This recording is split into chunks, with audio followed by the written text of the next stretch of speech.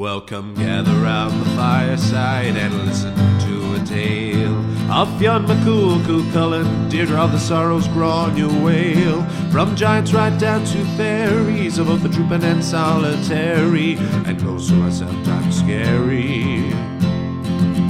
Anything goes by the fireside. Yeah. Fireside, the Puka fireside, the Marrow fireside. Kings and queens fighting heroes, don't you run from the fun, there's no need to hide. Sit by the fireside.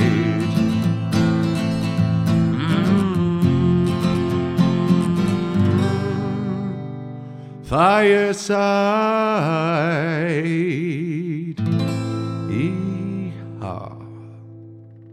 Hello and welcome to Fireside, the Irish storytelling podcast. Each episode of Fireside we take a story from folklore, mythology, we retell the tale and have a chat about the craft, culture and history of storytelling. My name is Kevin C. Olahan and I am your host and your Fireside Bard. Welcome to episode number 27 of Fireside. Fireside is officially in the 27 club. If it were a rock star, this is the episode it would die. But that's not going to happen. We're going to bring you your weekly dose of folklore goodness. That was quite an introduction there, wasn't it? This week on Fireside, we're delving right back into Irish folklore with quite a fascinating tale, if I do say so. And it is fascinating, as will not be clear at all from the title, but will be if you've looked at the description for this episode before pressing play. We are doing an Irish adaptation of Cinderella. Not even an Irish adaptation, a version of the Cinderella myth that predates even the Grimm version, as a lot of other versions of it may have been floating around. Before we get to the tale itself, if this is your first time listening to the podcast, you are very welcome along. Listen to this episode. If you enjoy it, then please do go back to the very beginning, to episode 1, and see what we're building up with our journey through Irish folklore and mythology. If you are a continued listener, thank you so much for your continued support. It really does make a difference. It makes this all worthwhile. Please do continue to subscribe, tell your friends, leave ratings, comments. If you're really enjoying the podcast, you can subscribe to the Patreon page at patreon.com/Fireside Podcast. We're trying to take this podcast live to create a live, intimate storytelling experience. If you're just enjoying it though, please do continue to listen to it for free. This is why I do it, so that everyone can listen to it anywhere in the world. But I'm going to get right down to the tale itself now, and we can have a bit more of a chat later. This is the incredibly named Fair, Brown and Trembling on Fireside.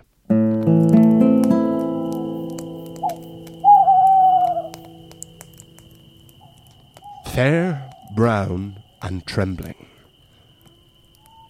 King Hugh Caruca was the king of Tir Connell, which was a kingdom covering areas of what we now know as the counties of Donegal and Fermanagh. King Hugh had 3 daughters, who were curiously named Fair, Brown and Trembling. Naming a child Fair should have been a reflection on her immediate beauty, or an omen of beauty to come. But bitter irony would come to haunt the girl Fair, for while she was most certainly beautiful, she was not the most beautiful of the 3. Neither was Brown, because of course Brown wasn't the most beautiful. Her name was Brown. Poor old Brown. It was the meekly named Trembling who was easily the fairest of them all. Because of this, Fair and Brown used to treat Trembling with absolute contempt. Their father had made them all feel guilty their entire lives that none of them were boys. He had always wanted a son to inherit and expand his kingdom. So King Hugh told all 3 of his daughters that they had a duty to him to marry princes all, so that he would gain powerful allies in the event of war. The pressure of this got to Fair and Brown, who became increasingly paranoid that Trembling's beauty would ensure that she would be the first to marry. To avoid this, Fair and Brown would never allow Trembling out of the house. They would make her stay home to do menial tasks far beneath a princess. Trembling lived up to her name, as she feared her sisters, and their father never seemed to notice a thing, so consumed was he with ruling his quarrelsome kingdom. For 7 years this cruel torment went on for Trembling, but an end finally seemed in sight when at the end of the 7th year the king of the nearby kingdom of Avon Vaca in today's county of Armagh fell madly in love with Fair. Trembling was happy for her sister, but also felt a glimmer of hope that if Fair was engaged, perhaps Brown would soon be too, and Trembling herself would be finally free. She didn't really care about getting married. In fact, to her, that just seemed like jumping out of the frying pan and into the fire. First, Trembling wanted to feel like she was living her life for herself, by being free to leave her home. Despite Fair's engagement, she did not start to behave any kinder to her baby sister. Each and every Sunday, she and Brown would go for a walk into the main square of the kingdom, and each and every time they refused to let Trembling accompany them. The only person who Trembling really had to talk to was the henwife. The henwife was the woman who was in charge of the chickens of a kingdom. Often considered mad or a witch, the henwife was shunned and treated poorly by everyone except Trembling. And she in turn was one of the few people who showed Trembling an ounce of kindness.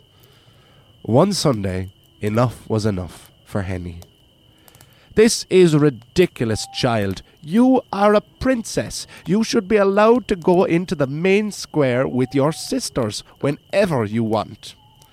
"But Henny, I don't even have clothes nice enough to wear out of the house.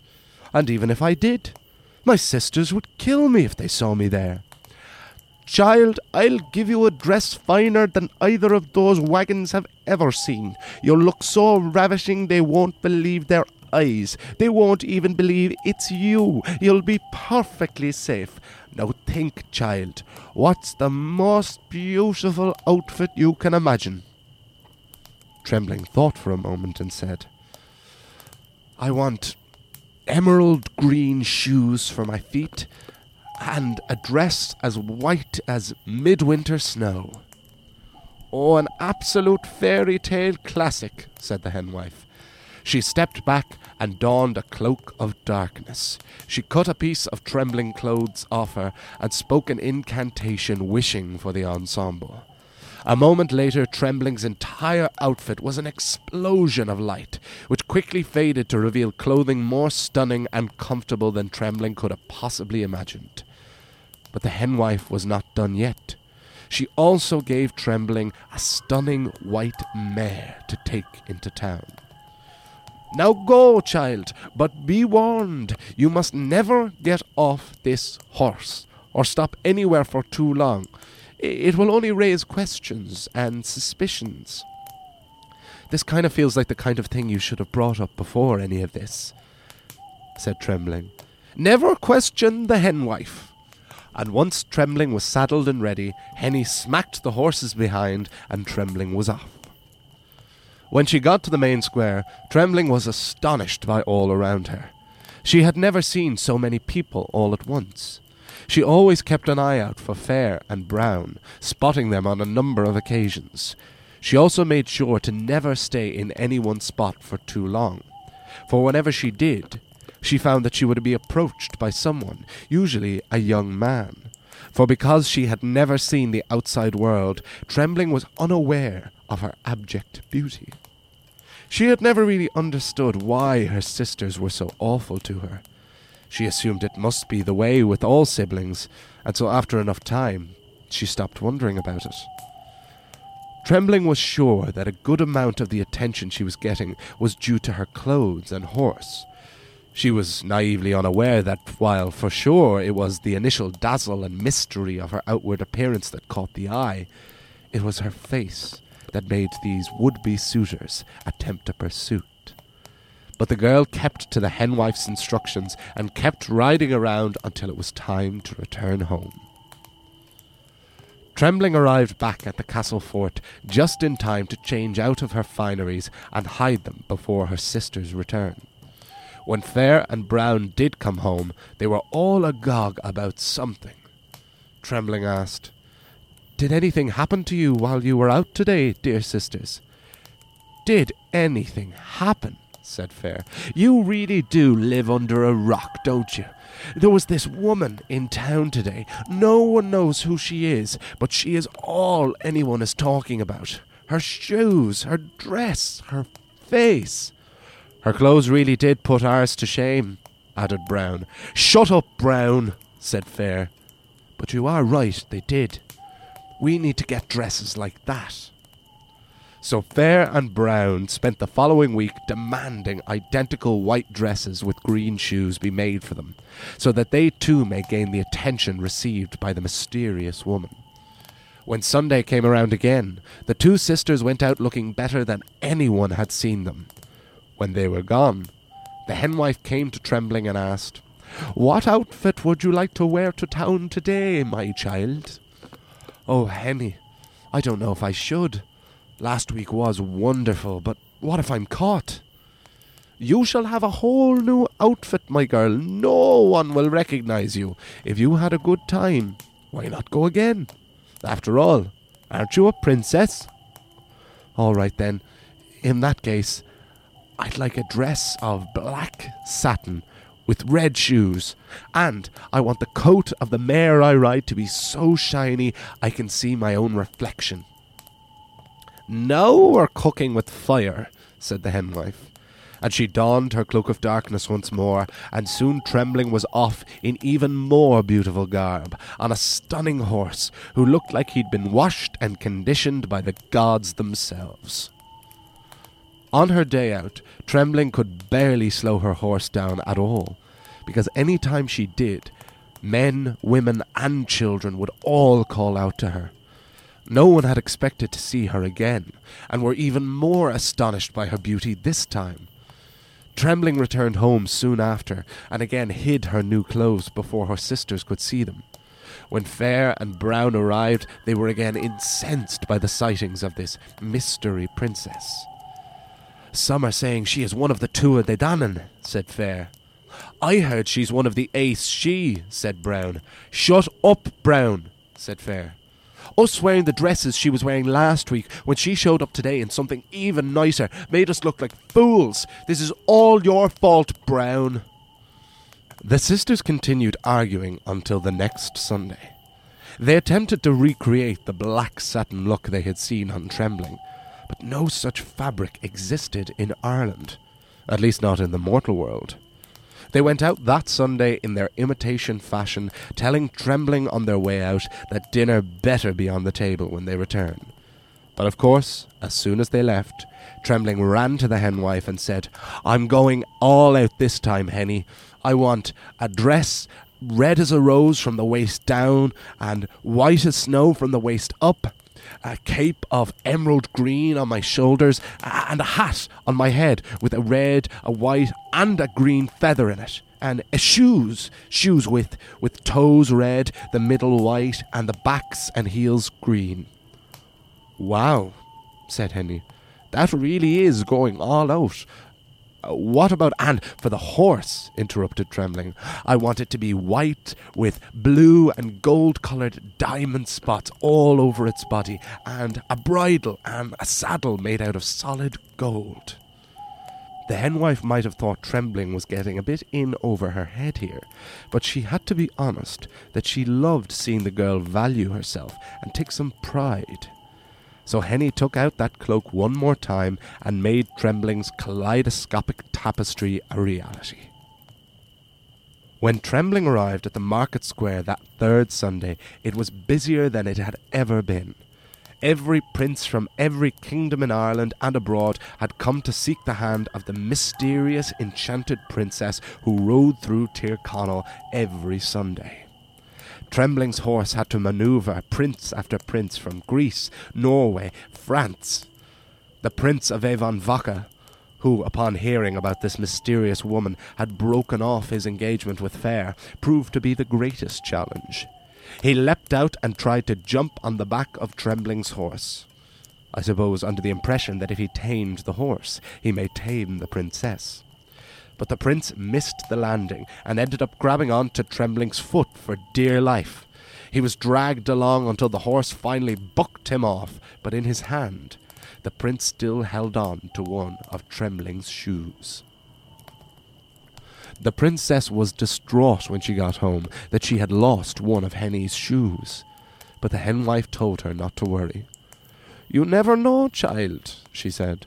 "Losing that shoe may be the best thing to happen to you."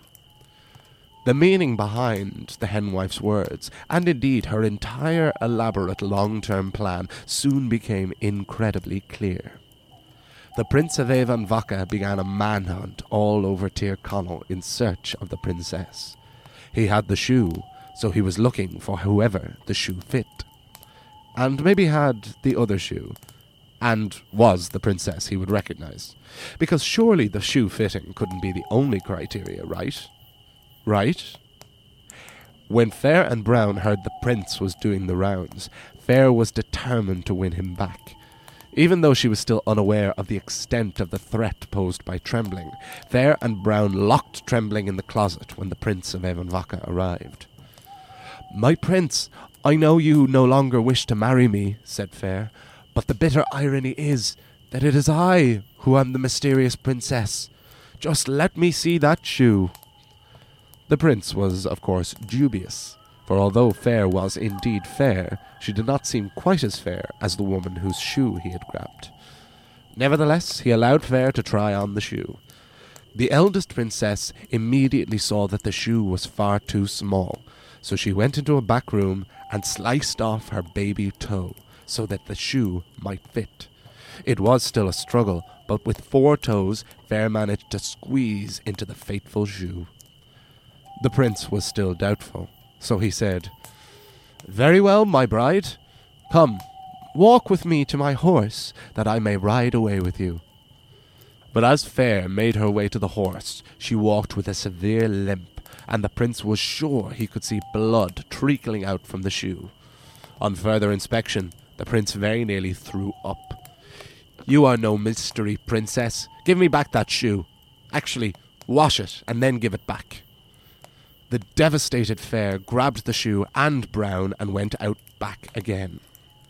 "Brown, you have to fit the shoe now. At least if the prince marries you, he'll still be in my life. And better you than Trembling." "But it won't fit me either." "Shut up, Brown. The toe was too obvious. But if we slice off the back of your heel, we'll be in business."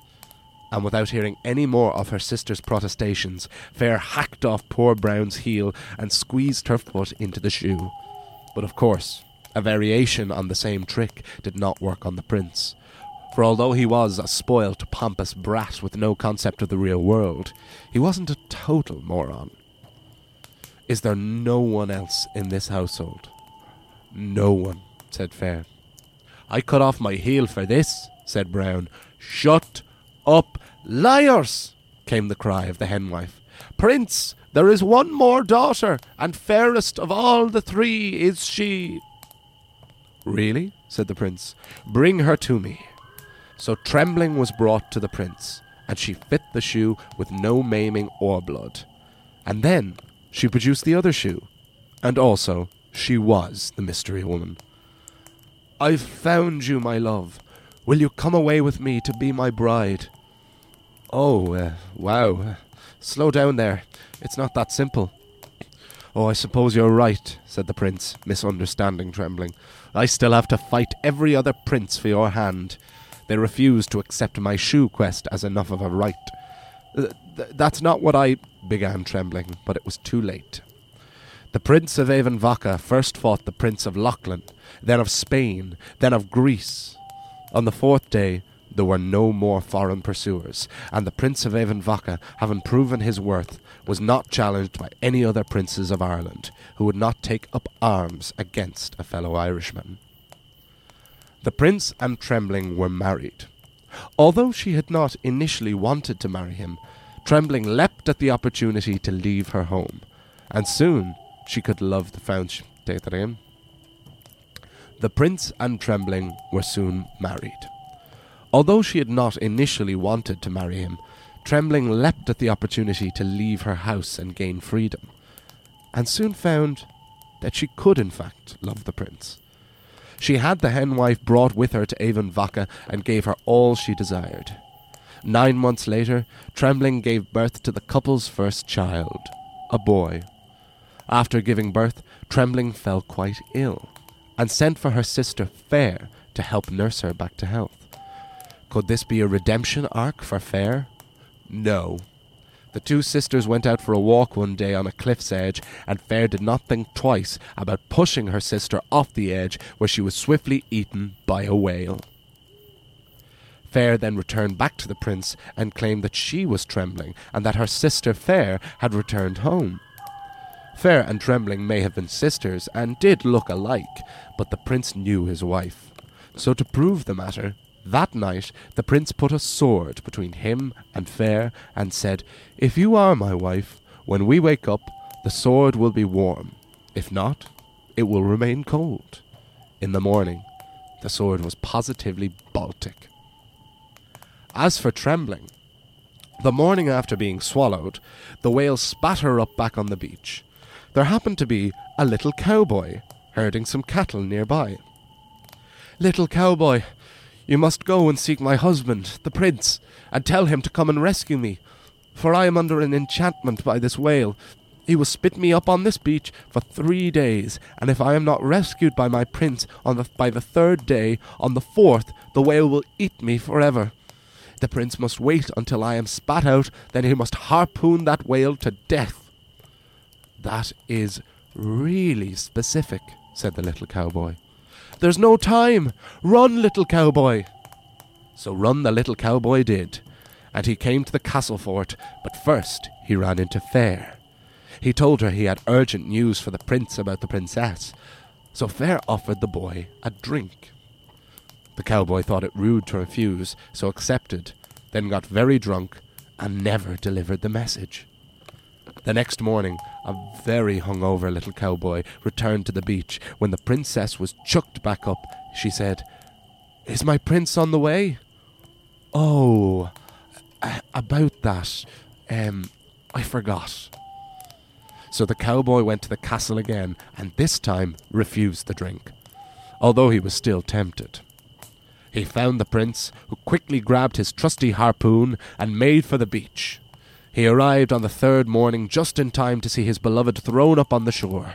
Once she was safe, the Prince of Avonvaca waited for the whale to dive so that he revealed his vulnerable belly.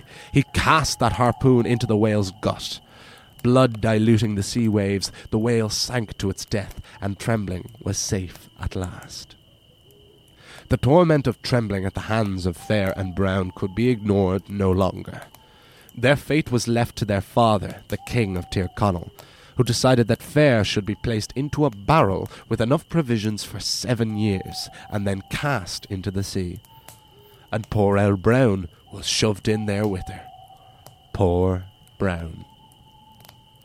The prince and Trembling would have 14 children, and their first daughter was married to the little cowboy who had saved the princess's life. Eventually. And as for the henwife, well, her plan had worked completely, and no one ever accused her of being mad again, for now they knew for sure that she was indeed a witch. And they all lived happily ever after. The end.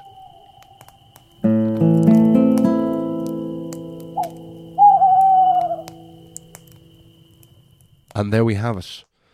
The bizarre, unusual, and fascinating tale of Fair, Brown, and Trembling on Fireside. I hope you all enjoyed it. Let me tell you how I came upon this fairy tale. I came upon it from a very roundabout way. I every so often browse online. There is a Wikipedia article which is literally as simple as just a list of fairy tales from all around the world. It is a very comprehensive list. It's laid out very, very well, where it has the name of the folktale, it has its country of origin, its original author, or certainly the one who originally wrote it down or collected it, if it does have such a thing, and around a date for its inception, or around when it came into the oral tradition. So it's fascinating, and nearly all of the fairy tales and folk tales have a link to the fairy tale itself. Sometimes they have their own Wikipedia page, which I always really enjoy, because for starters, it's a sign that usually if someone has made its own Wikipedia page, that it is of note or of particular significance or popularity. But even if there isn't a Wikipedia page of its own, usually there is just a direct link to a version of the folktale, an online version, as nearly all of them do. A lot of the versions that I have in my books by Yeats and Lady Gregory are verbatim online. They're often like the Douglas Hyde versions and the Joseph Jacobs versions. So this is a Joseph Jacobs tale. Joseph Jacobs, who was the Australian folklorist who popularised many of the English folktales, including a lot of the Jack stories like Jack and the Beanstalk, Jack the Giant Killer, all of those, and also did a good few Irish folktale books. And a fascinating and very influential character is he in folklore. And of course, this is one of the most famous stories of all time. This is Cinderella, and of course what you're comparing this immediately to is the Disney version of it. And what I want to talk about is, I want to talk a bit about the Disney version, because the Disney version of Cinderella was one of the ones I had on video as a child. It was one of the ones that I watched all the time. It's actually one I don't really watch anymore. It's one that whereas with a lot of the Disney fairy tales, I have started watching them more the older I get, bizarrely enough. This is one that has faded from my popularity. I view it less fondly, even through nostalgia, than I did before. A lot of them have had that reverse effect. For example, I never had Sleeping Beauty on a video and never really had particular desire to get it. But now Sleeping Beauty I view as an absolute unmitigated masterpiece, as it is indeed viewed as.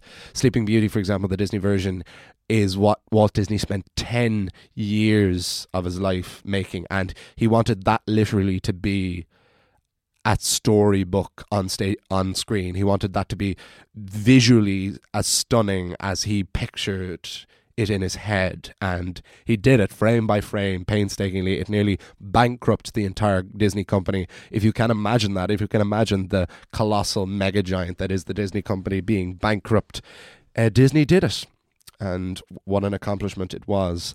And as much, if I'm not mistaken, I believe Cinderella came after. So Cinderella was 1950. Oh, it mightn't have been then, because I think Sleeping Beauty was 1959. Yes, 'twas indeed. So Cinderella wasn't the one to save the company.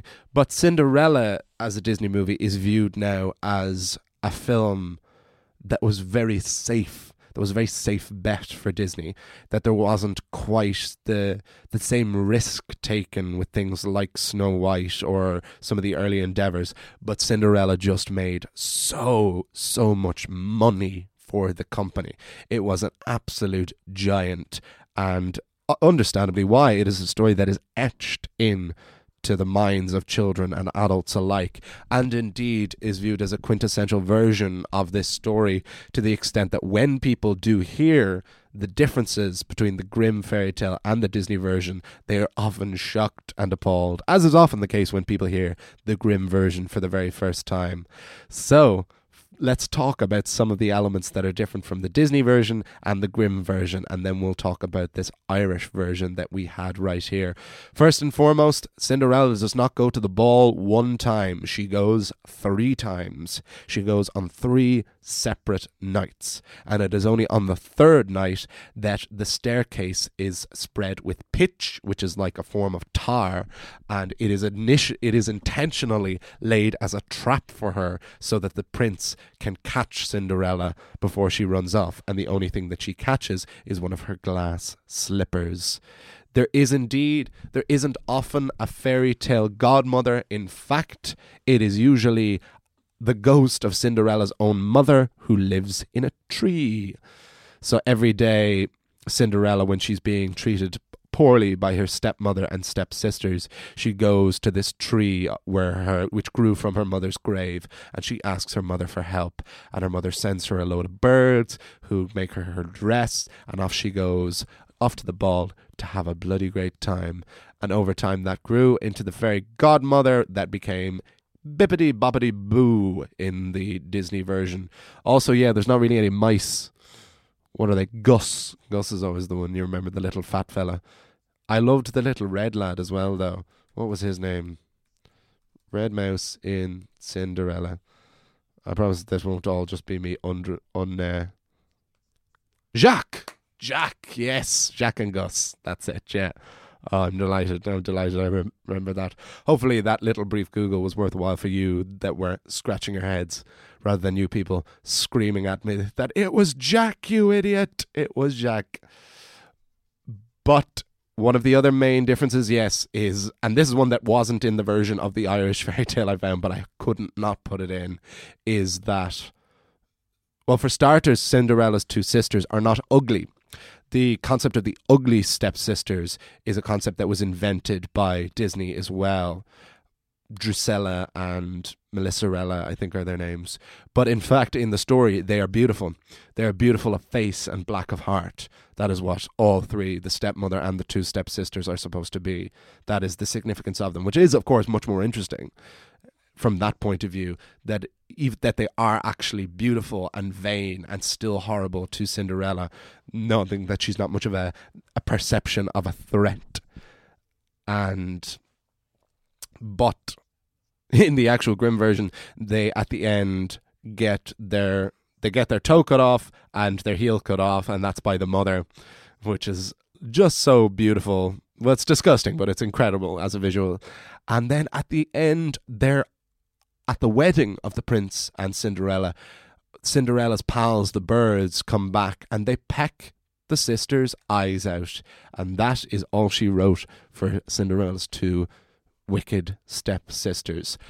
There is no better version of this being portrayed, this real story, than in Stephen Sondheim's absolute masterpiece of a musical, Into the Woods, which, if anyone hasn't watched or listened to, please do not watch the Disney version. Please do yourselves please forget that exists. But there is an entire filmed version of the original stage production, and there's obviously the soundtracks of it on Spotify as well. And again, listen to the original if you can, or other stage versions of it, but please stay far away from the Disney version. It just took too many liberties. It just changed what is so beautiful about Into the Woods as a piece. And Into the Woods is all, I think I have talked about it on this podcast before. It is an imagined fairy tale multiverse, a Marvel universe, so to speak, where all of the Grimm fairy tales and some of the English fairy tale characters like Jack from the Beanstalk, they live in this one forest together. And Act 1 is all of their different stories playing out, including a fictional original story about a baker and his wife. And at the end of Act 1, they all have their happily ever after. And in Act 2, it's about what happens after happily ever after. And it is an incredible view on fairy tales and how life isn't a fairy tale. And it's done with the most incredible, beautiful music. I had the great pleasure of doing this show in my final year of college, of drama school, where I played the baker. But you have the full Cinderella story. Cinderella's one of the main characters in the show, and you have her whole entire arc, including her sisters be getting the chop and getting the eyes pecked out. So if you want to get a really good experience firsthand of some of the original Grimm versions of these tales, then you can look no further than checking out Into the Woods. Just in general, listen to it, because just the music alone is absolutely stunning. I would say that, though. Easily one of my favourites. But let's talk about the Irish version now. So this is, Joseph Jacobs collected this and called it Fair, Brown and Trembling. And what better name could you possibly want? Just Brown. They called a character Brown. How could you have a character called Brown and not say shut up Brown so many times? Poor old Brown. Especially naming a child Fair. Like, even Trembling's not a great name, but you'd rather Trembling than just being called Brown. Imagine you being described as Brown. I was chatting about this before, that brown hair and brown eyes are very common, but there's a complexity to them that they're nice. They're not seen as the same as just being described as brown or being named brown. So poor old Brown, even though she clearly wasn't as nasty as Fair, even though they were both only nasty because of their condition, they are horrible to poor old Trembling. And the hen wife, we have this character of the hen wife, which is again a thing like the egg woman when we did this tale of the tobacco quest, if people can remember that from listening before. Even I'd never heard of a hen wife either. And apparently a hen wife was a derogatory term to describe a man who was mad for chasing young ones. Was like, oh, he's a bit of a hen wife, which is incredible. That's gas, I think. But she takes the place of our fairy godmother here. But what I quite like about this version, which is different from Disney and from Grimm, is that Trembling, our Cinderella character, she plays a lot more of an active part. You know, the dresses and all, like, of course it is Henny who gives her this power and has the magic to give her these dresses and all. But I love that the designs of them are entirely Trembling's idea, and that each time she grows and grows in confidence. That active part that she takes, I like quite a bit. And also I love the idea of this being an elaborate plan by the hen wife, that she creates this mystery by having Trembling ride around town. Because in the original Irish story, it's a church that they go to. It's not a ball. It's not a market square. Each Sunday, Fair and Brown go into church, and Trembling isn't allowed to go to church with them. And she rides to the back of the church, and she's told to stay at the back of the church and not enter. And then as soon as Mass is over, to leave and ride back to home. And so that's where everyone sees her. They keep turning around and they see her standing at the back, but no one can get out to her. But again, I didn't see the reason why it had to be a church. Why have a needless... The devil and all have crept in, and like they've served the story, so I've been a little bit more lenient on my trying to distance myself from the Christianization of these folktales and mythology. But I saw no reason for it to be a church when it could just easily be a market square. And also I liked the idea of her riding around. I thought it added to this mystery of her, that she was viewed as this kind of fairy creature. And you had all these princes coming from all of these different kingdoms. That's another thing that I believe is only in this version, is all the princes competing for the hand of Trembling, including a little Easter egg there, the Prince of Lochlan, which was the kingdom in our last Fionn McCool myth, the Hostel of the Quicken Trees. It was the son of the King of Lochlan who ends up messing over Fionn by making him stuck at the Hostel of the Quicken Trees. So I thought that was a nice little coincidence there. Lochlan, which is of course now Norway, I believe so. It's one of the Scandinavian countries anyway.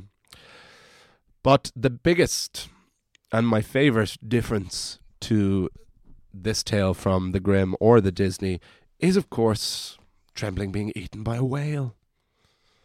That's wonderful. As I was reading this, I was wondering, are people going to stay? Because a lot of the folktales I do here are ones that people don't know, and so I'm sure can sometimes see how they're going to end, because a folktale will always be somewhat predictable in its outcome, except some of these particularly bizarre ones. But here, this is one we all know, so we all know it's happily ever after. But what a curveball to be thrown just there at the very end, that she gets eaten by a whale.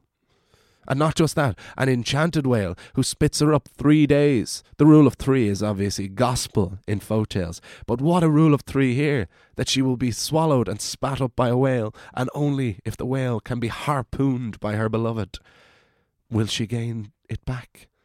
And this little cowboy, now I know that when they say little cowboy, they just mean like a young boy who is herding some cattle. But admit it, you can't not picture what I picture still, and that's just a small little cowboy in a hat and spurs and just a little Woody from Toy Story figure. Just as soon as it was described as little cowboy, I was done. He was almost something that I was going to cut from it, but then I couldn't. I couldn't cut the little cowboy who goes and ends up getting hammered rather than delivering the message. It's an incredible, it's a little curveball. It's a lovely little just bizarre twist at the end of what is otherwise a very classic, almost predictable fairy tale. And what an incredible version it is, because we had Mr. Fox before. Mr. Fox is the only other one so far, I think, that has a direct route in Grimm fairy tales, except for maybe some of the Jack tales we did in America. I think there is a Jack the Cunning Thief in Grimm as well. And I'd spoken about maybe starting to do more Irish adaptations of Grimm tales. Some of them will just be me reading the Grimm tale and then finding my own version through that. But where possible, because this is obviously so different. This has so many different elements to it, as much as being the same theme and basically the same structure. There is so much that makes this its own version and so unique. And a lot of it is just this Joseph Jacobs version. I've, as I always do, flourished and expanded and tried to make the characters a little bit more, give them something at least underneath them and some other side to them. But mostly all of the particularly bizarre elements of this story, they're right there in the pudding. They're right there in Joseph Jacobs. So I can't wait to see what other famous Grimm fairy tales have such a steeped root in Irish mythology that possibly even predates. The one final thing I want to talk about, and this is kind of getting into real folklore theory, and this is something that I hadn't thought of before. Any actual folklorists who listen to this podcast, they should know all about this, I'm sure, and that's the Aaron Thompson classification system. So this is a system by which folk tales are sorted. So it's quite recent. I think it's only, since 2004. Oh, no, wait, it's older than that. That's when it became the Aaron Thompson Uther classification system. But it was started by folklorists named Auntie Aaron and Stith Thompson. Shocker, I'd say they were Finnish. They weren't German. That was my assumption, that they were from where Grimm would be from. But this is the system that is used to classify fairy tales. So what do I mean by that? For example, when I looked up Fair, Brown and Trembling, which did have its own page to have an example of, it says that it's classed as an Aaron Thompson 510A story, which is the story of Cinderella. So it's basically like, I've spoken a good bit about the comparative mythologist Joseph Campbell, who had the theory of the monomyth, that all stories are just the one story, and that is the hero's journey. This is kind of a similar thing, where there are about like a handful of block archetypical stories that a lot of folktales can be categorized into. They're not always quite literal. So, for example, there's a type that's called the cat as the helper, but that could also be a fox or a dog. There are stories that fit that. So, for example, I'll read out some of them. So there is ATU 328, which is The Boy Steals the Ogre's Treasure. There's also The Smith and the Devil, The Animal Bride, The Grateful Animals, Rescue by Sister, Godfather Death, Beauty and the Beast, Friends in Life and Death, The Name of the Supernatural Helper. So that Rumpelstiltskin is given as an example of that. There's The Grateful Dead. There's The Clever Horse. There's a huge, expansive system. And a lot of them fit a few. They'll often have a primary type, it seems, and then also have elements of others. So obviously Fair, Brown and Trembling is literally the Cinderella type, is what it's known as the pinnacle example of that story. But the Cinderella trope, I'll read out for you here as it is written as: a young woman is mistreated by her stepmother and stepsisters and has to live in the ashes as a servant. When the sisters and the stepmother go to a ball, brackets church, they give Cinderella an impossible task, example, sorting peas from ashes, when she accomplishes with the help of birds. She obtains beautiful clothing from a supernatural being or a tree that grows on the grave of her deceased mother and goes unknown to the ball. A prince falls in love with her, but she has to leave the ball early.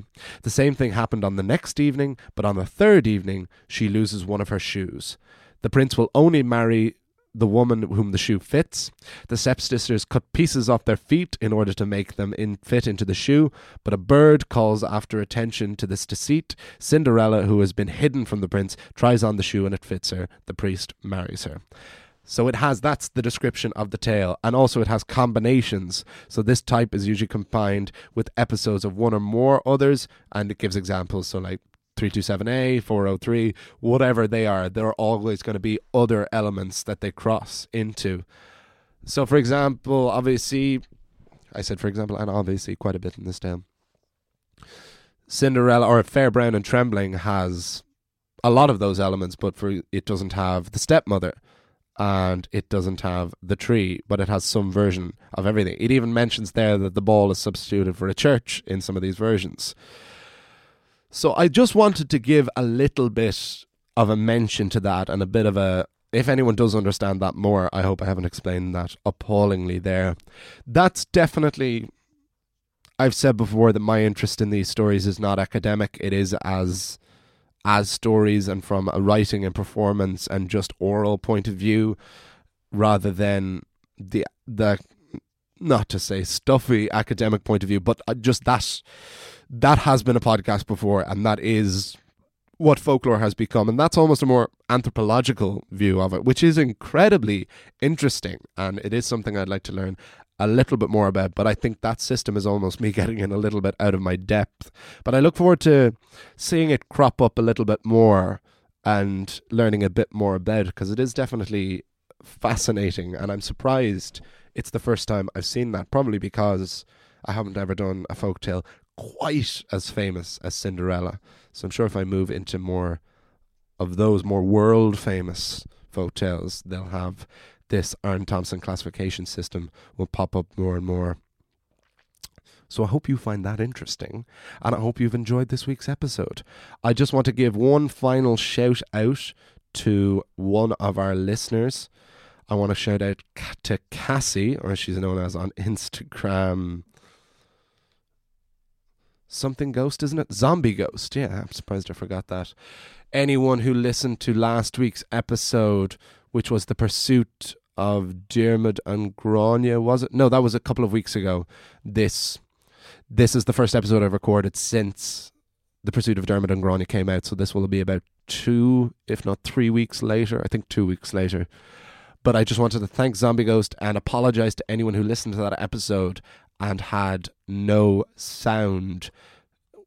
I got a message on Instagram from this follower saying that she couldn't hear, that there was no audio on the file, and that it wasn't just the file because there was an ad playing at the beginning of the podcast, but then nothing else, and that was on Spotify at least. So I listened to it on Spotify and then on iTunes and a few of the other apps, and I wasn't getting any audio at all for it. But contacted producer/editor Jamie, and we got it sorted almost immediately, and I hope no one else had any trouble with it. But hopefully there shouldn't be any other problems like that, and I apologize if you did have trouble listening to that episode, because that was one of my favorite episodes to record, so I wanted to make sure that that one and all of them do end up being good. So thank you so much, Cassie, for messaging me and for putting that right. Again, it's lovely to be reached out to. It's lovely to know that there are people out there listening to it who want to listen to it more and more, so that makes me feel very good. So thank you, and please do continue to listen. So I will wrap things up now for another episode. Next week we will be diving right back in to Irish mythology. We're coming to the end of the Fenian cycle. Next time, I believe we have the final battle of the Fianna. If you can imagine it. But that's all to come now. I will see you all, you will hear me all, next time on the fireside. Thank you and goodbye. This podcast is part of the Headstuff Podcast Network.